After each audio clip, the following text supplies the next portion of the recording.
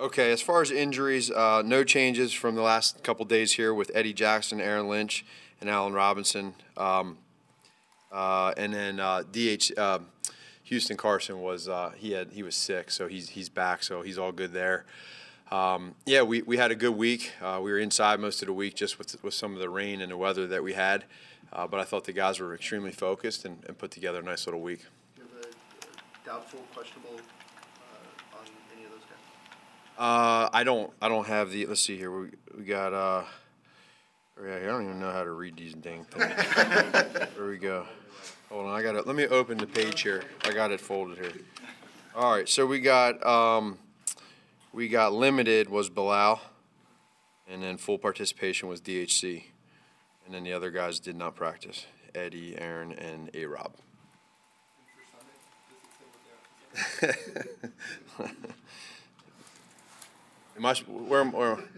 I hate this injury thing. I got to tell you, makes no sense to me. All right, yeah, we're good. So Eddie Jackson doubtful, Aaron Lynch doubtful, A-Rob doubtful, and Bilal Nichols questionable. All right, there we go. Thanks, man. Thanks, Patrick. No problem.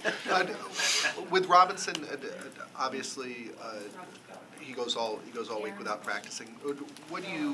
Have you seen improvement? Is there reason for optimism for, if not this Sunday, next? Who's that again? A-Rob. A-Rob. Yeah, we'll just he's been he's sore, so we just got to make sure that pain-wise he's okay, and then we'll just kind of feel where he's at here in the next couple of days. But I just want to make sure that whatever we do, it's smart for him, it's smart for the team. It's literally as simple as that. And as far as knowing the plays, knowing the different things we're doing, I'm not concerned with that. It's just more so of how smart are we here, again, with that balance of this week versus next week. Did Kyle Long progress the way you were hoping to see? He did, yeah. I thought he did. I thought he's had a good week of practice. And again, when you're out that long and you come back, a lot of it's just kind of getting your wind back, your conditioning back, and then obviously, trying to see exactly how you feel pain-wise and then health-wise as well. But he's done a good job. Do you anticipate activating him off IR? We'll see. We're going to get together later on tonight and go through all that, the decisions that we want to make, and see where he's at. But we know that it's a possibility. If he did, would you have him on any sort of a snap count, or have him only play a couple quarters on Sunday potentially? Just talking to him throughout the week, I feel pretty good with him playing most of the game. But we have to just kind of see if that's where we're at, and if it is a pitch count, or if it is, a lot of that I think honestly is going to be more so of when you're in the game. How's he feeling? If he's feeling good, keep him going. If he's not, then we can. And when I say not, maybe it's just between all of us talking. Hey, let's just get him out, and it's good for him in any way you look at it. Did he put in a full practice this week? Pretty much so, yeah. He's done a good job, of going through the practices and again, just getting in the huddle, breaking the huddle, getting up, hearing the cadence, going through all that stuff, and then going ahead and doing the other, the run blocking and the pass blocking. He's done well with that. What kind of progress has Eddie Jackson made this week? Yeah, he's getting better each week. I think that Andre Tucker, our head trainer, he does a really good job. You've seen that all year long with these guys. These guys that have had injuries that have, whatever type of injuries they are. Andre does a good job at making sure that they're back on track and they're feeling right. And I think right now he's right on schedule to be in a good spot. I don't know. Again, I wish I could tell you, but I hope so. I hope so, yeah. Deon Bush play, and what do you expect from him, especially with very good receivers, obviously? Yeah, he's doing well. He's playing well. He had a good game last week. Again, that's why you build depth on the team. So when something happens to Eddie in the last play of the game like it did, then you get the next guy up, and I thought he's played well. I actually was not. No. I was more into players. You had friends who were Eagles fans? Oh, I had a bunch of friends that were Eagles fans, yeah. Have you heard from any of them this week? I've heard from some of them. I think some of them are smart enough to know that texting me does nothing because I'm not going to listen to it. So I'm just going to worry about trying to win our game. And It sounds like you guys are pretty popular in that part of the country this week. Yeah, I'm sure we are. It's a big game for them, their game and our game. And so I get it, we get it. But like I said, we're doing everything we possibly can to go there and win the game. I know we've asked you 20 different ways about how you're going to go about Sunday. Do you have a guy picked out to be in charge of watching the Rams game yet? I've talked to a few people, but what I've told them too is I just want to. I really you probably won't believe me, but I truly want to just focus in on doing everything I can. And when you're in, you don't look at the scoreboard one time as a coach. I don't even know where it's at in our stadium, and I sure as heck don't know where it's at where we're going. So we're just going to play, and then if there's a situation where it's almost like an outlier where, hey, this is ridiculous one way or the other, then I got a decision to make. And I think, and that's what's real. I mean, you have to be smart about that, but some of that's you got to understand where you're at in our game as well. It's a lot of these questions that come to me. There's just so many what ifs, and it's hard to answer a question with so many ifs. Do you want an update on the sideline, or do you only want it when you get into the locker room? Yeah, I want zero updates on the sideline. I just want to focus on playing football and coaching football. I don't want one update when I'm on the sideline.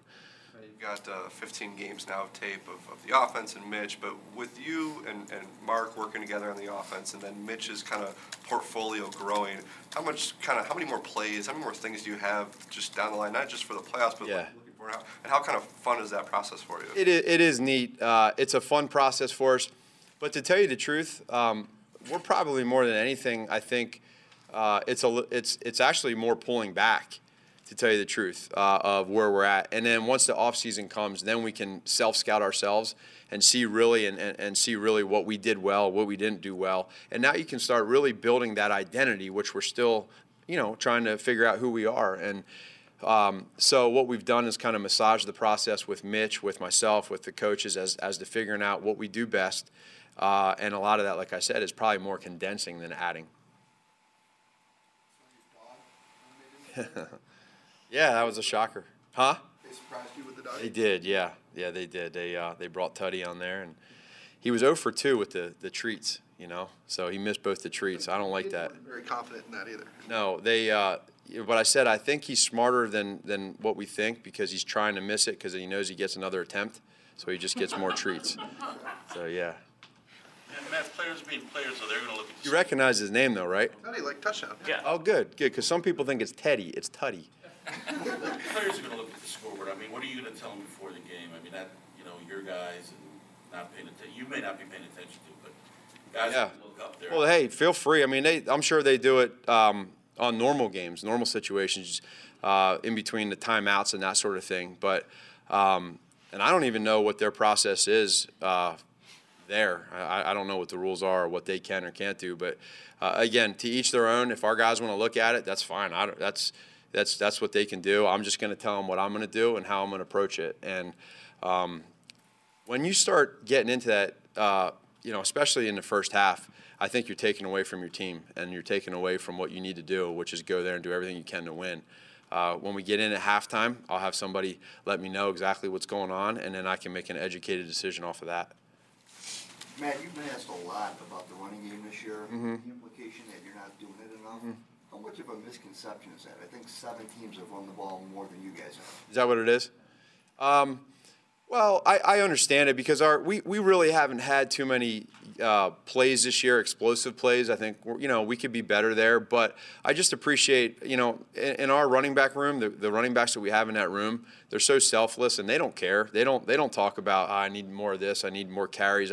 They understand that we do this offense kind of collectively, but we do run. They understand we run the ball too. It's just we're not a team. I don't think, and I don't know how many teams there are like this, but you just come out and you just run, and then pass, and then run at the end. We're just kind of all over the place, and I think that's an advantage for us is that hopefully we don't have a lot of tendencies as to when we do call runs. And then, of course, there's a lot of runs, again, that are called that become throws with the RPOs, and so that can backfire in a good and bad way at times. Coach, the Vikings, in a number of statistical categories, actually have the best home defense in the league. Mm-hmm. I think that's getting overlooked as Yeah. we head into this weekend. They have 33 sacks at home. What are some things you've taken from the first game? Which quarterbacks were affected as Sure. you go into this last game with all that's at stake. So number one, I think when you look at that, anytime you're at home, you're going to have an advantage just because of the crowd noise. So it's harder for the offense with the cadence and the silent cadence. That's number one. Number two, you're talking about a fast defense, and you put that fast defense on turf, and they can move around pretty good. And again, when you play here at Soldier Field, it's grass, and the conditions are a little different. And so usually home teams will, I don't know that number, but I'd be curious to know home versus away what that is. And then they got really good players. Their players are great. They got great coaching scheme. So, and then they've been together too for a good 4 years. So that they've built that unity and trust within each other. And then you take all that and you throw it together and you say, oh, by the way, this is going to be a playoff type atmosphere. So they're going to be revved up. We get that. And our guys need to be revved up well and understand what we're about to get into, and that's the exciting part. But they're a really good defense, and I totally agree with you that they are. That's a good stat. For Mitch specifically, I mean, this is uncharted territory for him. How do you coach up a second-year player who's on the cusp of the playoffs? You're getting there. I mean, and he can be emotional at times, just of how excited he gets. I mean, how have you steadied him this week, getting ready for the playoffs? I need to be, I don't know what the word is. I need to be that security for him and that safety for him, and I need to be able to teach him. In these type of situations, exactly what you're saying is I need to be there to comfort him in all types of scenarios, whether he's playing well, whether he makes a poor decision, and because it is new territory for him, and he is a young kid, and he does have lack of experience in these situations. So we need to make sure that we stay composed. I think having composure is big in these type of games, and it's only going to help him in the end. But he's done a really good job this year at growing in that phase of his game, and that's really, I'm super proud of him for that. And then we'll see as it goes here in the next couple of weeks how he handles it. But I need to be there, and so do our coaches, to help him support him through that. You guys are playing in a new-ish team Sunday, and there's a chance that your playoff game, if you play in the wild card round, would be Saturday. Do you have anybody doing some work ahead stuff just to help make up for maybe that lack of ability? Yeah, we do. We have in all of our situations right now. We feel pretty covered in all areas. So it is, we're in a situation where a few different things could happen, and we want to make sure that we cover our bases for sure. I've been asking players in the locker room when the moment was this season where they realized this team was really good and they felt confident. And a lot of them pointed to the Week 1 loss actually at Green Bay.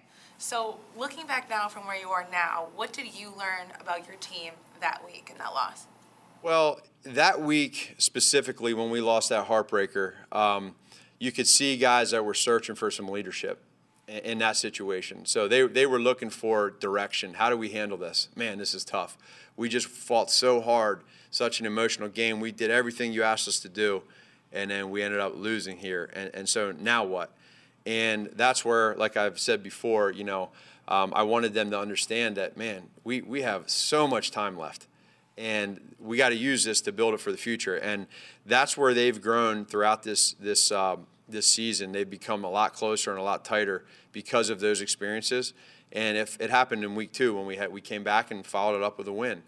And so I like hearing that that's where they felt like as a team they started believing. I think that's when you hear things, but you're not fully bought all in. And I think that's probably the start of when they started buying into everything, what my messages were, what our coaches' messages were.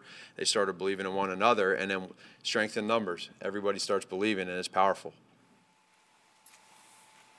Good? I'll be better with the injuries.